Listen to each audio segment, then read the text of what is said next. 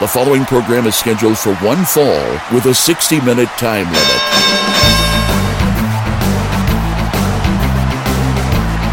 This is Take 4 Wrestling. This is Take 4 Wrestling, episode 31. I am Brian Kilby, back. I was out sick last week, wasn't I? Yes, you were. Was that what I said? That's what you claimed. That's what I claimed. Yeah. I know what it was. I had to have a root canal today, and I was suffering so bad last week.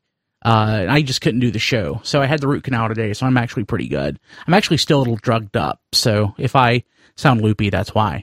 But last week you guys talked about tag team wrestling, and Tom had mentioned, and Tom is here, by the way, and is JT.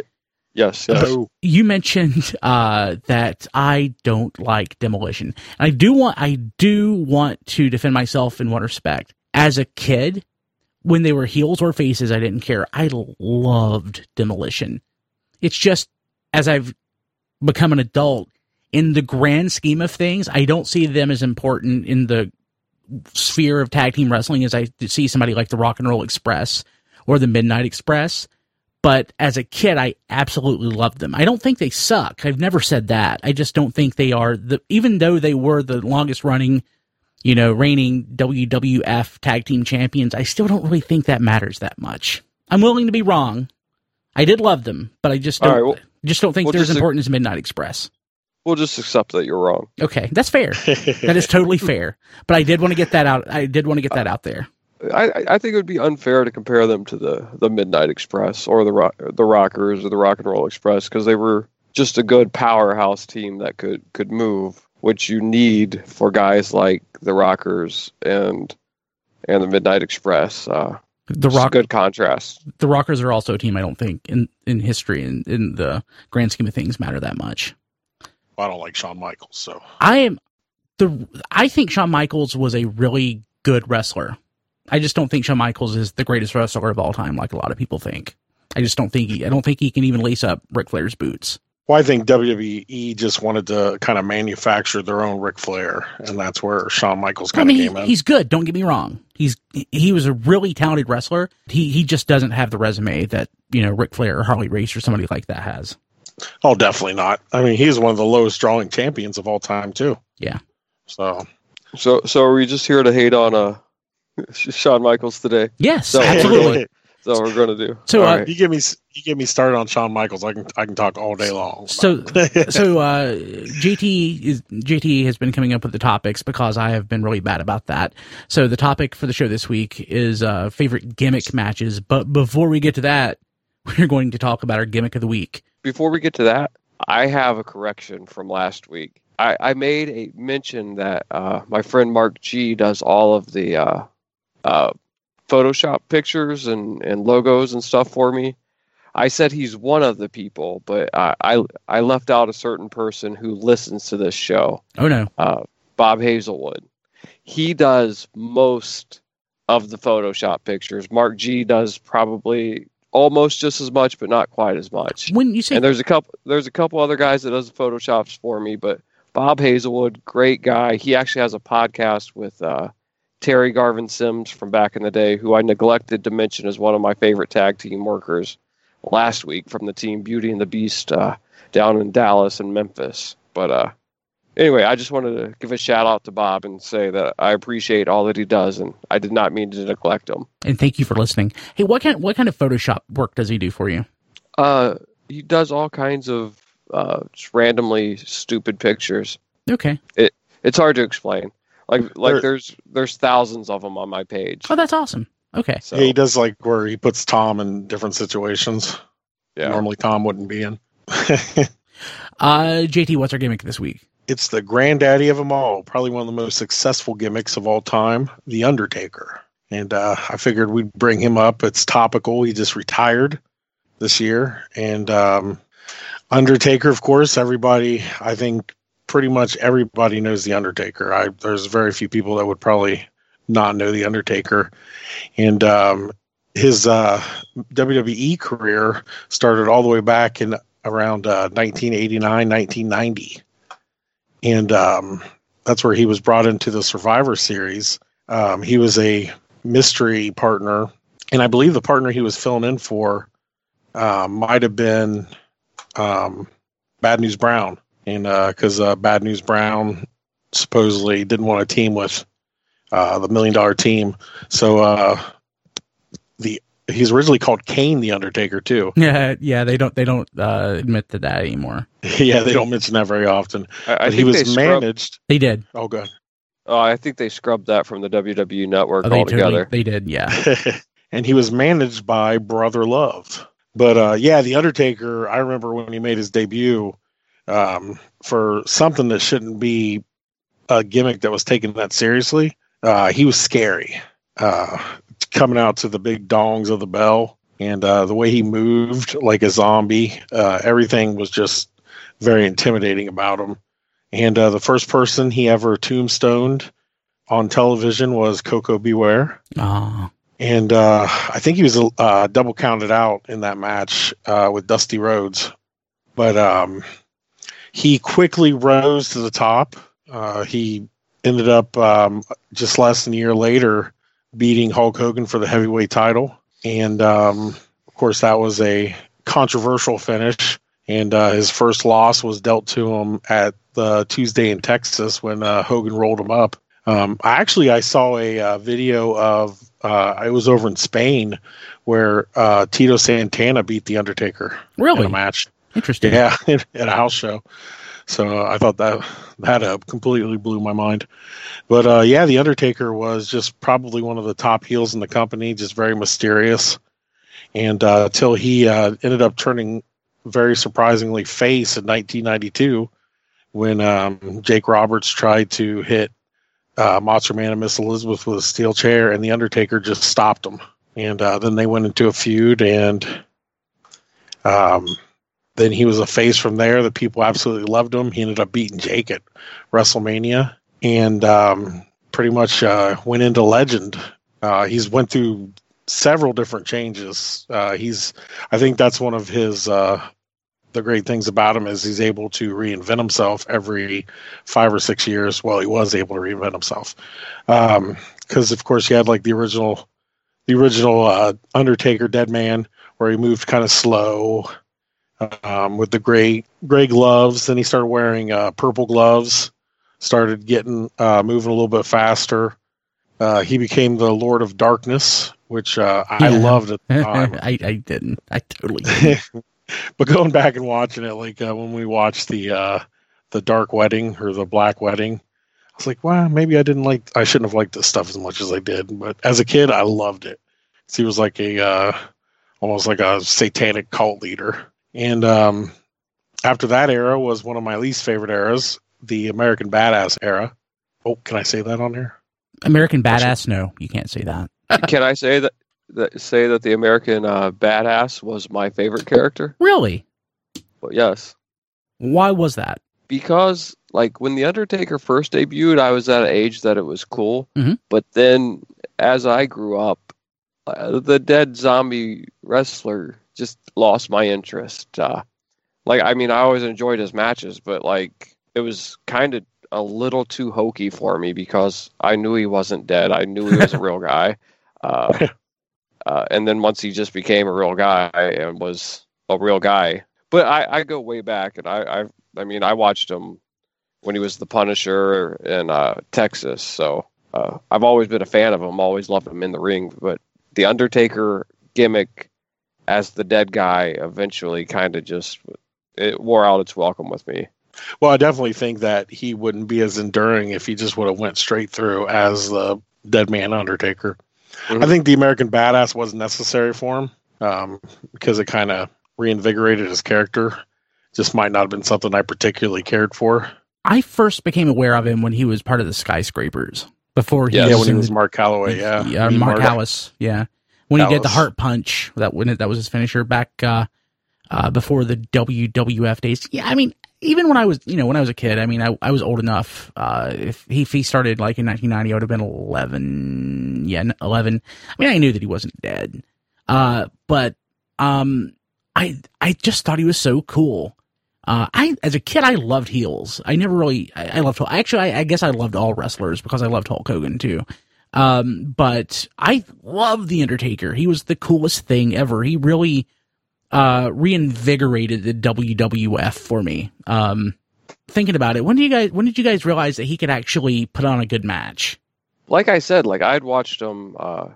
Like I think he was the world class heavyweight champion or whatever they called their champion then, and he had like a big feud with Kerry Von Erich, and then his stuff in WCW. I always enjoyed him, and then once he came to the WWF, like I knew it was him, and like the moving slow and the not really much going on in the match didn't do a lot for me, but his character was so cool it kept me involved. But it wasn't much longer, like a few years after he debuted is when he started speeding up and having better matches, right? I don't remember him. Well, it's all relative because it seems like from 1990 to 1996 or so was a long time, but in the grand scheme of things, it wasn't.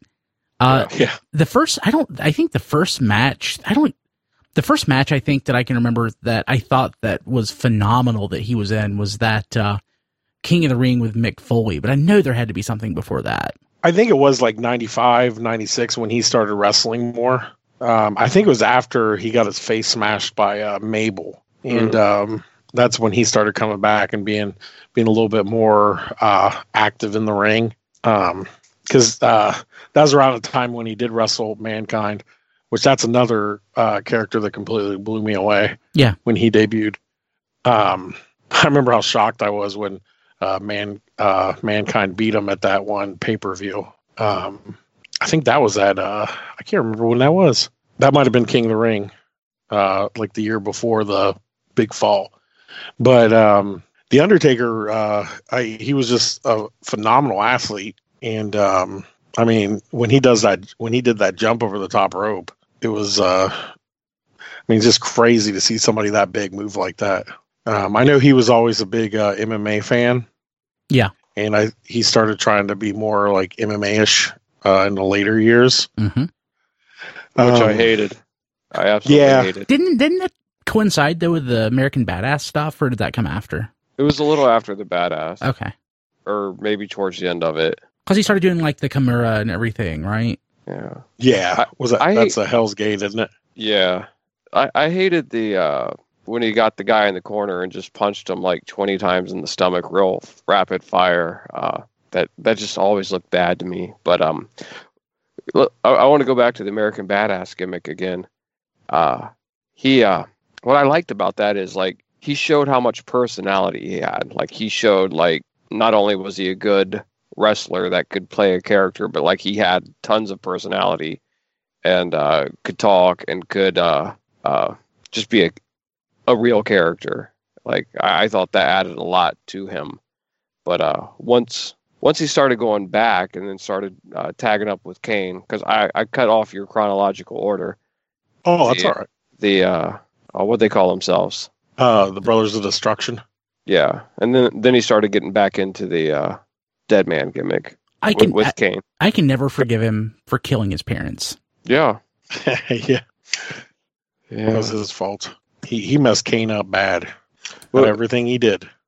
But one thing I did love is he brought Paul Bearer, Percival Pringle III, to the WWF and made a big star out of him. Because I don't know if you guys ever saw him before he was Paul Bearer, but I'd put him on a level with Bobby Heenan as being entertaining and just a good manager before then. And I was glad that he got a big spotlight. Yeah, Percy was really entertaining. He seemed like he'd be a fun guy to hang around. And he called the Undertaker Wendy. What? Yeah, he called I think he was the only one allowed to call him that because he had red hair. So he called him Wendy all the time. I don't think anybody else dared to do it. I wouldn't. Some of the stories about Paul Bearer are pretty funny. Like his how much he hated Sonny and who didn't. Definitely, we need to recommend listening to the shoot interview with Jim Cornette and Paul Bearer. That was a great shoot interview because they were just having a lot of fun. The Undertaker, after the Dead Man, he eventually returned to the or after the American Badass, he eventually returned to the Dead Man gimmick. I didn't like it because he never went full Undertaker ever again. But I think that was just me.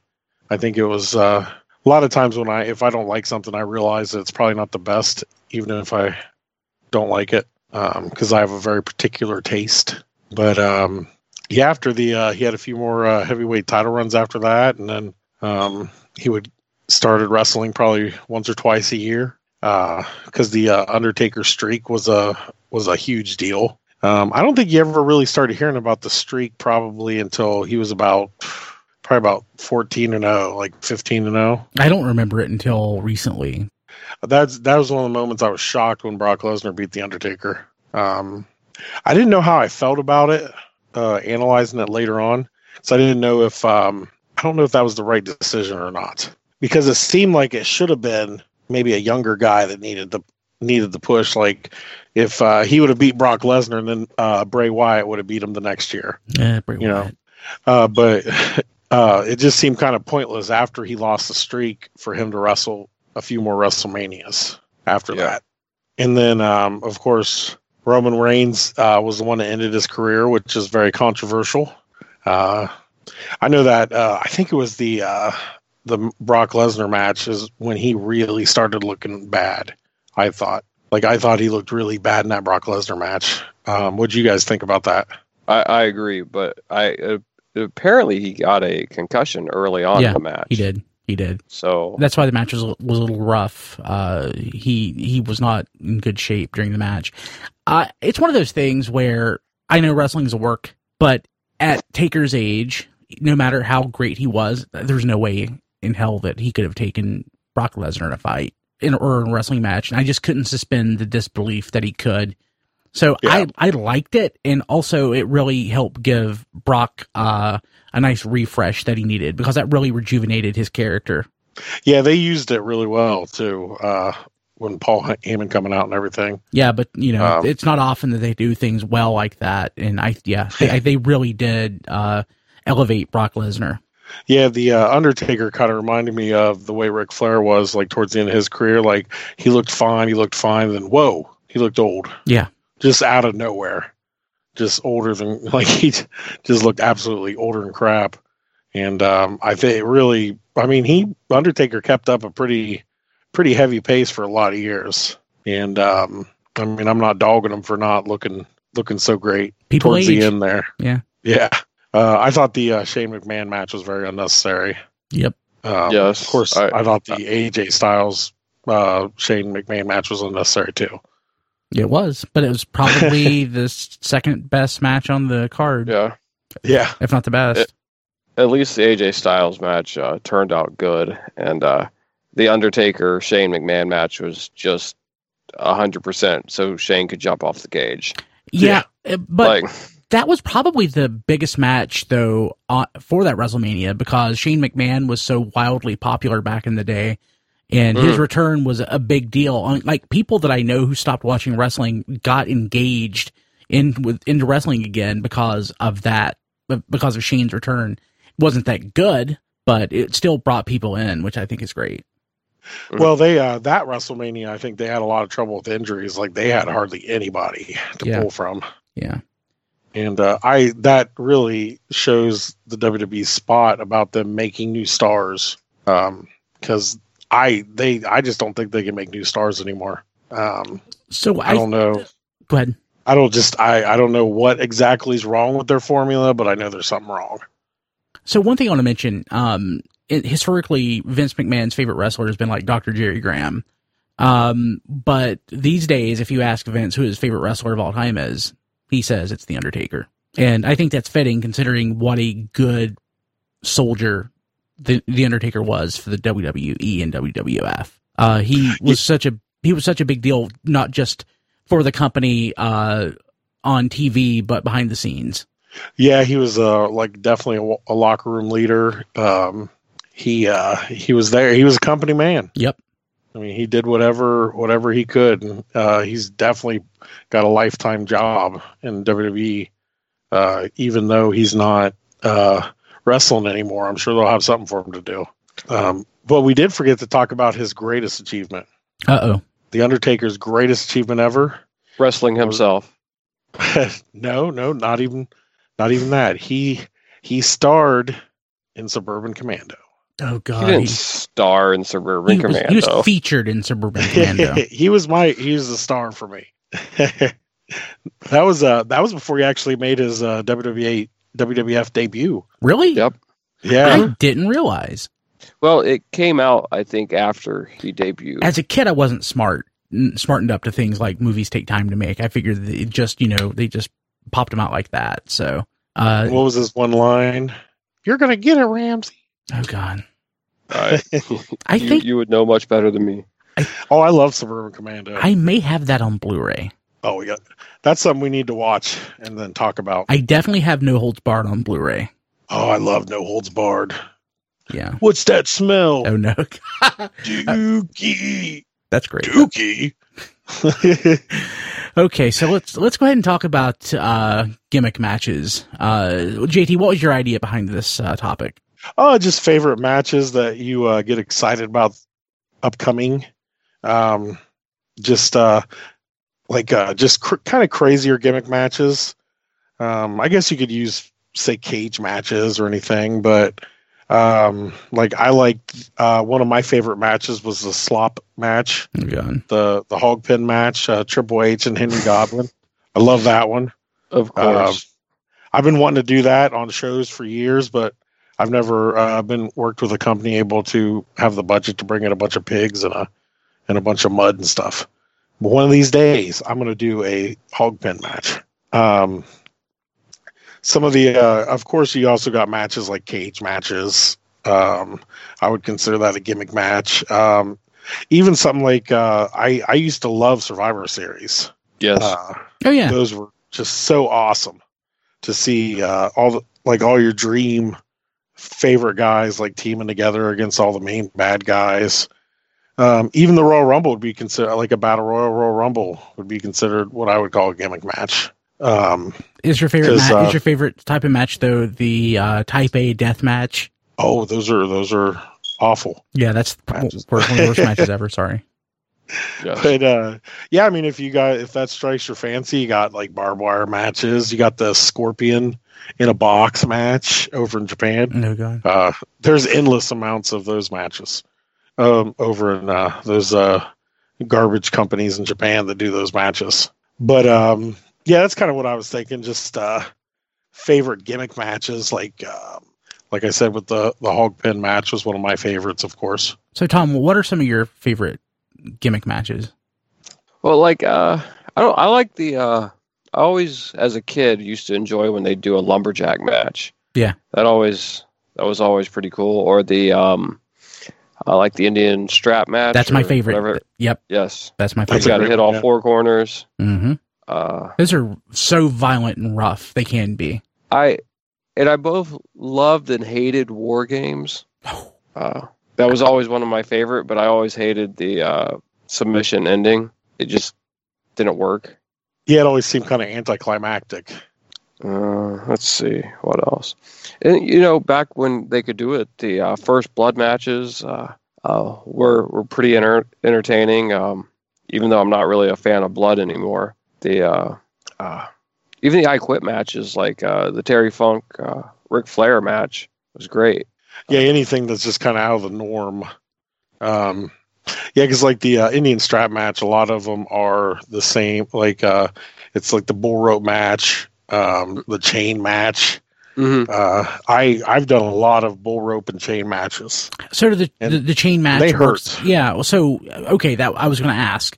So you get whipped with a chain. I know guys get whipped with a leather strap, which is bad enough, but I can't imagine a chain. Oh man, they get the big logging chains too. Man, that hurts. I tell you what.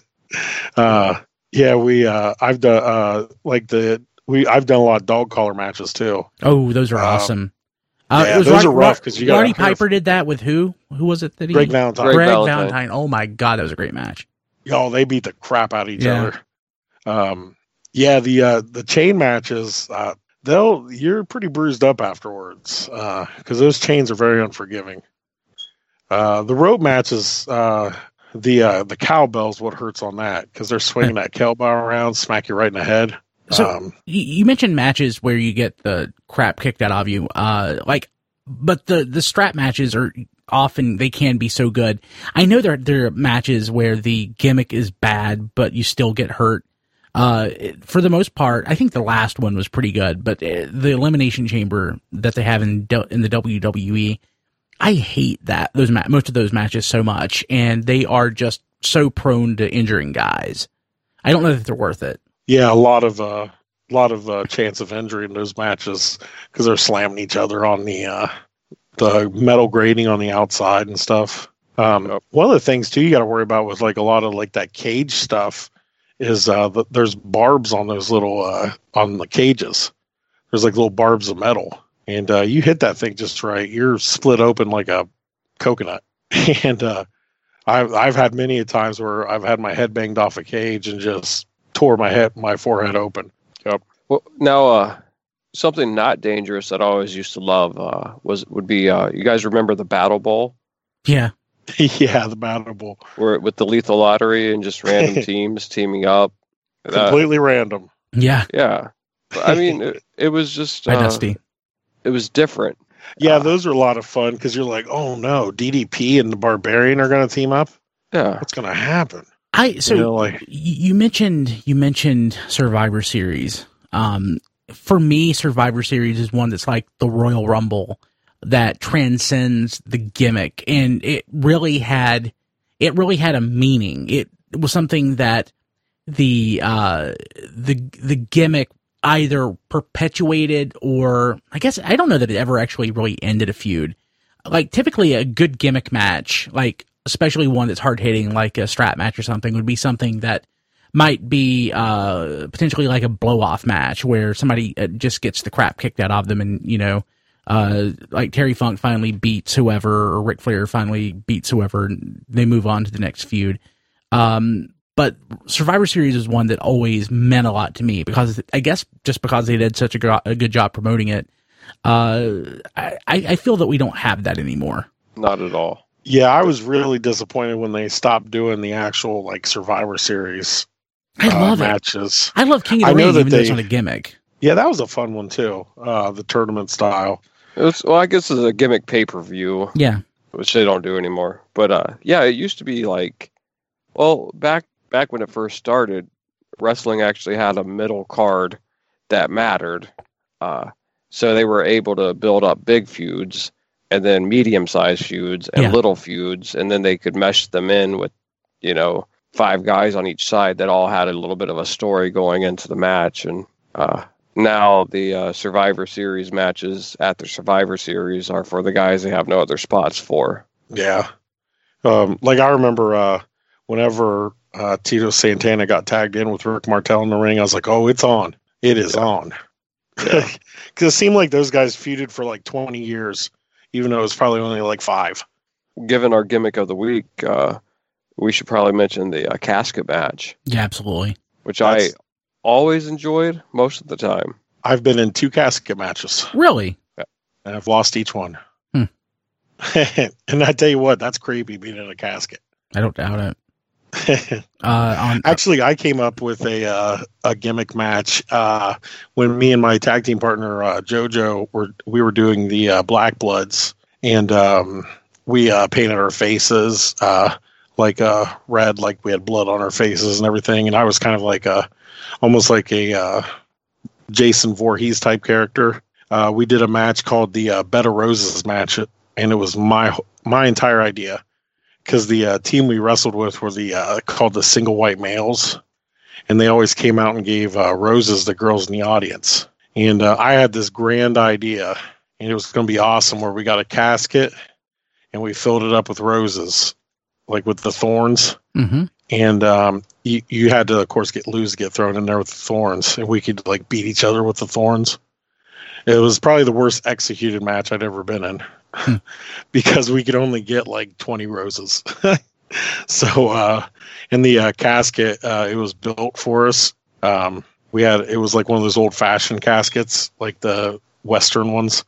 The side broke out of it during part of the match. It was awful, but I still say that the idea was good on paper. It just didn't get executed. But the other casket match I was in was an actual casket with the lining and everything in it. And after I got put in it, they ended the show, and they left me in it for a while, which I was not happy about. So I was in there for about 20 minutes. That sucks. That really sucks. I was banging like, get me the out of here. So they opened it later on and were laughing about it, but I wasn't laughing very hard with them. So for a quick chance to cross promote with another podcast on the podcast that I now do called How Was Your Weekend? On the third episode, I recount a time that I was buried in a shallow grave making a movie. That also sucked. Oh, wow. Yeah, but probably not as bad as being stuck in a casket for 20 minutes. Yeah, it was no fun. Yeah. Well, what were you doing getting buried in the ground? I was in the movie. I was a zombie, and I was rising from the grave. Not fun. I have to watch that movie. No. Oh, it's terrible. We will not talk about that movie again. I was in a zombie movie too. Really? Yeah. It's horrible. I can't even watch it, and I'm in it. So. Do you guys want to talk about like the ladder match? That was something that back in the mid '90s was highly innovative. Well, hang on. Before we get there, let's continue with the Undertaker gimmick matches, because he's pretty famous for kind of being the catalyst of another cage-style match that we haven't mentioned, the Punjabi prison match. That's right. Yeah. See, you thought I was going to go Hell in a Cell. The Punjabi prison match. That was a debacle. The cage was cool. I almost bought the toy of it because they actually made like a Punjabi prison playset. Yeah. That's awful. For the one time. I don't think I ever saw the match, but the cage looked really cool. But, well, you knew darn well Big Show wasn't going to climb that thing. Yeah. Obviously, Hell in a Cell was the one that he's most known for being. Yeah, that was brutal. First one was with Shawn Michaels, I believe. Yes. At was it Bad Blood? Yes, you're correct. Yeah, 1997. That was with Kane. Yeah, with Kane. Kane debuted in that match, ripped the door off. God, that was such a great match. Yeah, that was brutal, and Kane at the end was just like, whoa. I remember that was a surprising finish when he just came in and ripped that door off. That was definitely a heck of a debut for Kane. Absolutely. And yeah, the Undertaker's synonymous for gimmick matches, of course, because he's a great gimmick. But we also had like the Buried Alive match. I forgot about those. Yeah. Oh yeah. Those were fun on SmackDown, the video game. I always like putting those people in the caskets and stuff. I mean, yeah, it's just a glorified casket match, but I love the Yokozuna Undertaker casket match. Yeah, me too. At the end when he floated out, his spirit floated out of the casket. Oh, no. Yeah, I forgot about that. That was pretty awesome. So about the ladder match. Yeah, I mean that seemed like that was a really big deal for a while, and it just became overdone. Then they started adding chairs and tables. Yeah, because now a regular ladder match doesn't mean anything. Yeah, I know. Well, just like with the Hell in the Cell, they started out with good intentions, and then it just became, how can we outdo the last one, and less about putting on a good match. Yeah. Mm-hmm. Because Undertaker and Shawn didn't even go outside of the Hell in a Cell. But now it seems like every time they have a Hell in a Cell, they go outside. Yeah, well, you have to. Yeah, because you keep... that's one thing that I think why ECW did so much damage to wrestling was because they went so far, and now you can't bring it back. And the crowd won't accept the normal stuff that used to work. Like one chair shot should knock a person out, But it just... Now a chair shot hardly does any damage anymore because of the way ECW did it. Yeah. And I remember when was it Macho Man put Jerry Lawler through a table in Memphis? Was that Jerry Lawler he put through the table with the pile driver? Yeah, I believe so. They had a big feud down in Memphis. Yeah, and they had to stretcher Jerry Lawler out. And he was just put through one table. Just one. Yeah. Yeah. Back then, that's all you needed. And then Terry Funk did the same thing to Ric Flair. Oh, God. It was the scariest thing anybody had ever seen on TV. The best thing ever. Yeah. Definitely less is more in wrestling because the human body can only take so much. What I don't like about the ladder match is the way they do them now. It's not that hard to climb a ladder. It doesn't. it doesn't take that long to climb a ladder, and they either make themselves look like idiots, or they just are obviously ignoring the point of the match and setting up other spots. Yeah. But I like it when they climb up and then they like jump off. They're like, you're right there. Yeah. Just grab the title. Yeah. Yeah, because the ladder match, I know the most famous one was Shawn and Razor, but Brett and Shawn had some really good ones all throughout, like the house show circuits when they were feuding over the Intercontinental title. Mm-hmm. Because I remember they used to be on like my WrestleFest VHS tapes. Yeah. And, yeah, like, I had that. Yeah. And they had some really good ladder matches, and the psychology in them was wonderful. Because they weren't like climbing up the ladder slow, like they weren't doing all that hokey stuff they do now. It was just two guys fighting to beat the other guy up so he could climb up the ladder.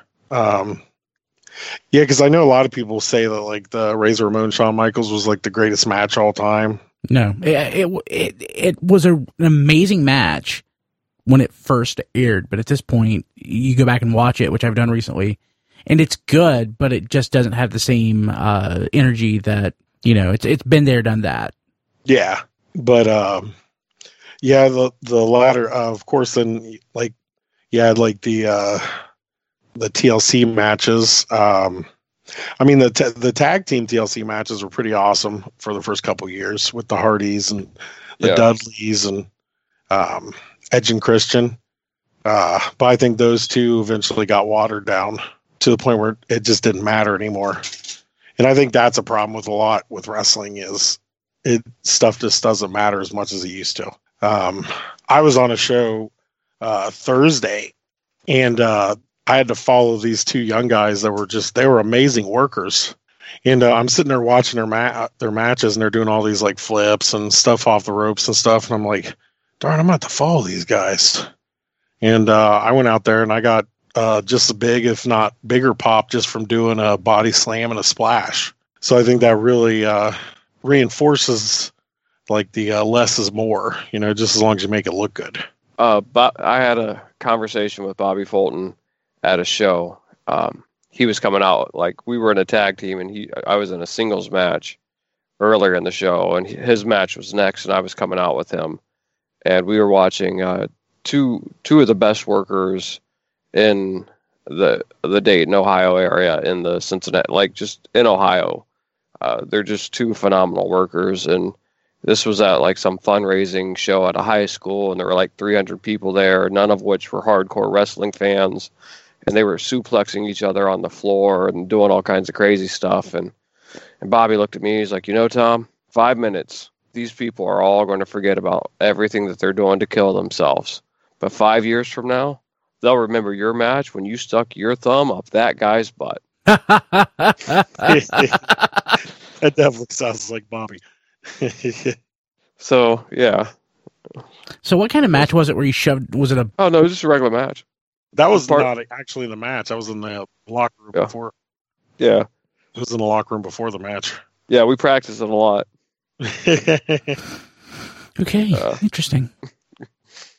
So yeah, less can be a lot more, and involving the people in the long run. No, it's harder on TV to put matches like that on though, because there's so much other stuff fighting for your attention when you're sitting at home on your couch. Like the action on TV has to constantly keep you engaged. Yeah. I think that's why independent shows are so much fun, because it's just more the purest form of wrestling, and what wrestling doesn't necessarily need to be, but it's like, I think it's the best. Yeah. Small shows on almost any form of entertainment. Like I just went to a bunch of shows with Shooter Jennings and saw him and his band, and just in smaller venues with a few hundred people at each of them. And like, there's just, at a small show of any type, there's just a better energy, like rather than being like one of 10,000, or rather than sitting at home and watching it. Like, you just can't compete with the small show feel. It's personal. Yeah. More personal. What else? What other gimmicks do we think of? We got the coal miners glove match. Oh God. I used to love those. To be perfectly honest. So the most recent example, I think, is was it Spin the Wheel, Make the Deal? Yeah, it was Sting and Jake Roberts. I believe that was a fairly common match that they would have. It's because the coal miners actually wore gloves that had stuff on them, so if they needed to, they could punch the rocks and not hurt their hands. And so in the coal mining communities, which was big NWA territories, they use that a lot. My dad was a coal miner for all of 1 year. He could not cut it, and he moved to West Virginia, then moved back to North Carolina after a year of doing it. It's a tough job. Oh yeah, my great grandpa, it was my grandpa. He was a coal miner for years. Because my dad, they were so poor they didn't even have a floor in their house. They just had dirt, and they had those consignment shops where you got paid in money you can only spend at those shops. And of course, you're in there breathing in all that crap and the mines, and that's a rough job. People still die from it all the time today. Yes, they do. They have all those cave-ins. Yeah, that's dangerous. Something I wouldn't want to do. Yeah, there's a lot of matches like that, like the coal miners, like glove match, just like different types of gloves. The Texas Tornado put style. anything on a pole. Oh yeah, Texas Tornado match. Yeah. Yeah, then you got your Chicago street fight, your bad street fight, your bad street fight, or Texas street fight. All the matches were exactly the same, just with different names. The Judy Bagwell on a pole match. Oh God, I was just getting ready to say that. Yeah. Thanks, Vince Russo. That was a great one. WCW had some crazy ones toward the end. I think they had a Viagra on a pool match. They did, with Shane Douglas and Billy Kidman. Yeah, they had the pinata on a pool match. You guys remember that one? Yeah, I do.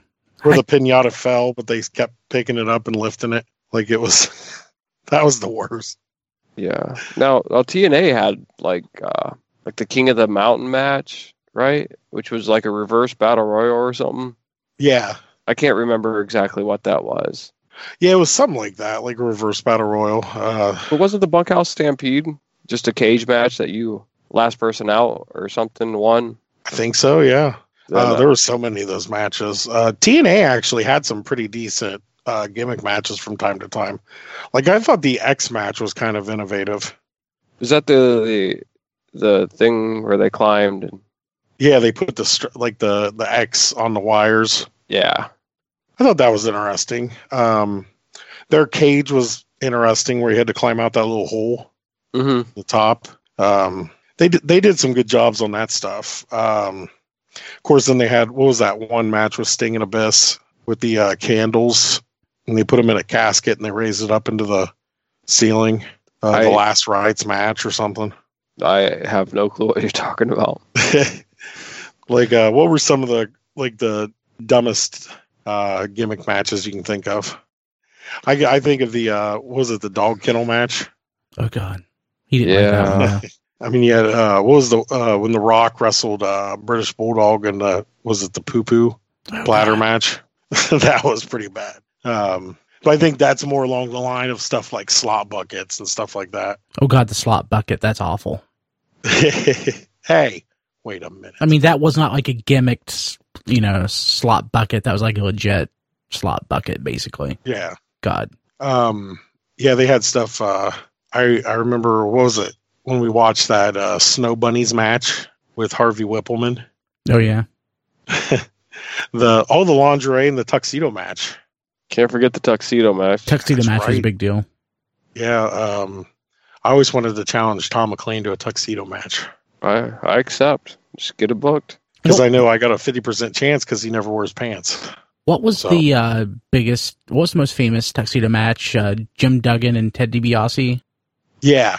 Yeah. Yeah, that one was in Mid-South. Well, you had Howard Finkel and Harvey Whippleman. Yeah, that's true.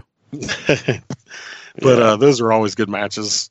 That's something they haven't done for a while. Matches like that. Yeah, wrestling's dead. No, I'm kidding. It's not.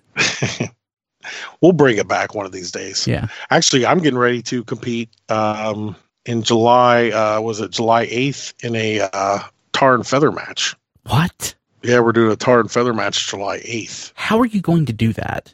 Well, we got some tar and feathers. Doesn't like boiling tar actually just kill you? Isn't that how that works?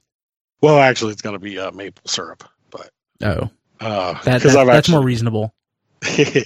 We've done tar and feather. I've done a tar and feather match before.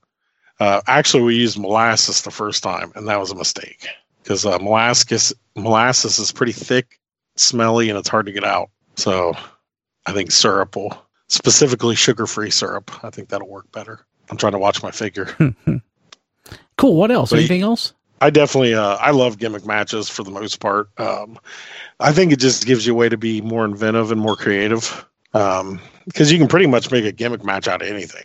I mean, like they had like the CM Punk and Chavo Guerrero. What was that? The Rio Grande River match where you had to throw your opponent in the Rio Grande River. Oh God. I mean, you can do pretty much anything you want with enough creativity, or lack of creativity. Yeah, that too. But I remember some of the Crash Holly 24/7 title defenses were really a lot of fun. Like when he was when the Mean Street Posse attacked him in his hotel room, or when he was in the ball pit at Magic Mountain. That stuff was a lot of fun. I think that was unfortunately something that got overplayed too, was the hardcore match, but yeah, it definitely did. I was in a match specifically, a gimmick match specifically made for the gimmick that I was doing at the time. It was a selfie match. What? So in order to win the match, you have to beat your opponent up to the point that you could take a selfie with them.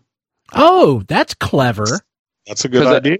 At the time, I had been taking my phone out with me, and this was before Tyler Breeze was doing it in NXT, and so I stopped after he started doing it. But and I had a selfie stick that I would use, and I was using it actually for me just to film my matches, and I was just making it part of my entrance, and so I got the guy in a Fujiwara armbar, and took the selfie with him while he was in the armbar and couldn't get out. That is super clever. I love that.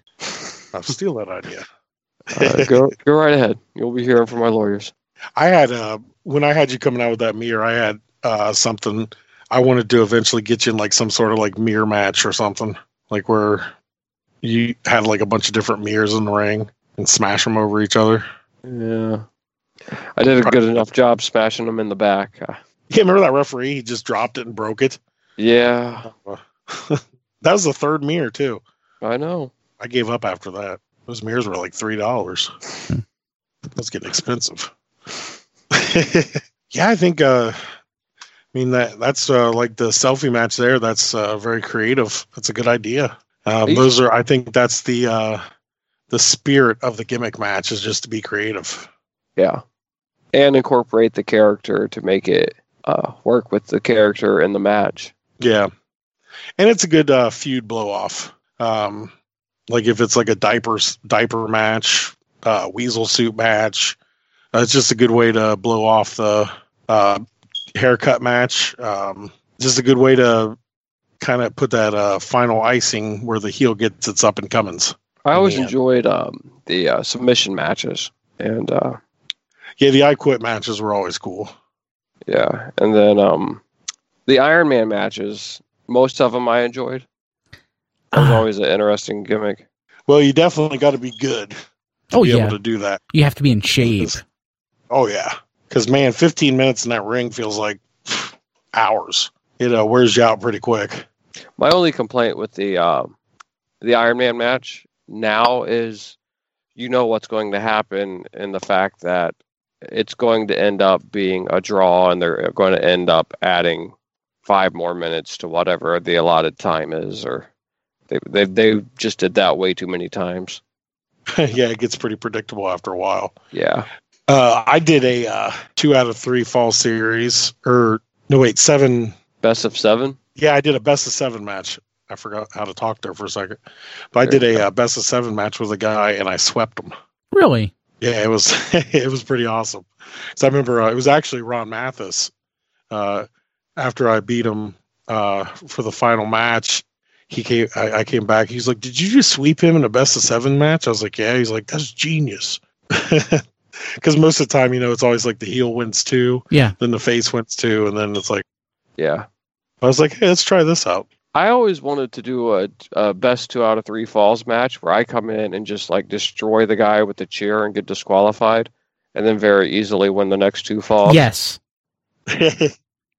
I would love to. Yeah, I would love to see that. I've never been able to do it. I've pitched it a bunch of times. I always pitched whenever there's a heavyweight champion. As soon as he gets into the ring, and the bell rings, he punches the ref and just grabs his belt and walks out. Because you do that so many times where the guy's getting intentionally disqualified, and then have somebody come out and be like, "There's no disqualification in this match," and then he gets counted out. So then the next time it's like, "There's no disqualification, no count out. You must win by pinfall," or something like that. Yeah. I have punched a referee while in a submission hold on several occasions. Well, it's a way to do it. Yeah, I guess so. I've wanted to punch a few refs in my. Oh yeah, me too. Why don't we call it quits on this one, and let's tell folks how they can find us. Tom, how do people get a hold of you? I am TOMMCCLANE80, Tom McLean 80 at any social media site. MySpace? No. Okay. Not anything. Snapchat, Twitter, all the main ones, all the important ones. Tom McLean 80. You can find me there, and you can buy some ICQ? shirts. What the hell are you talking about? Ooh, ICQ, that's a good one. I still have ICQ. I don't. I know my number. That's a pretty old chat system. Yeah. Yeah. No, you can't find me there. You can find me at prowrestlingtees.com/Tom McLean, and you can buy some shirts. But yeah, I'm on any form. I'm out there. Sweet. JT?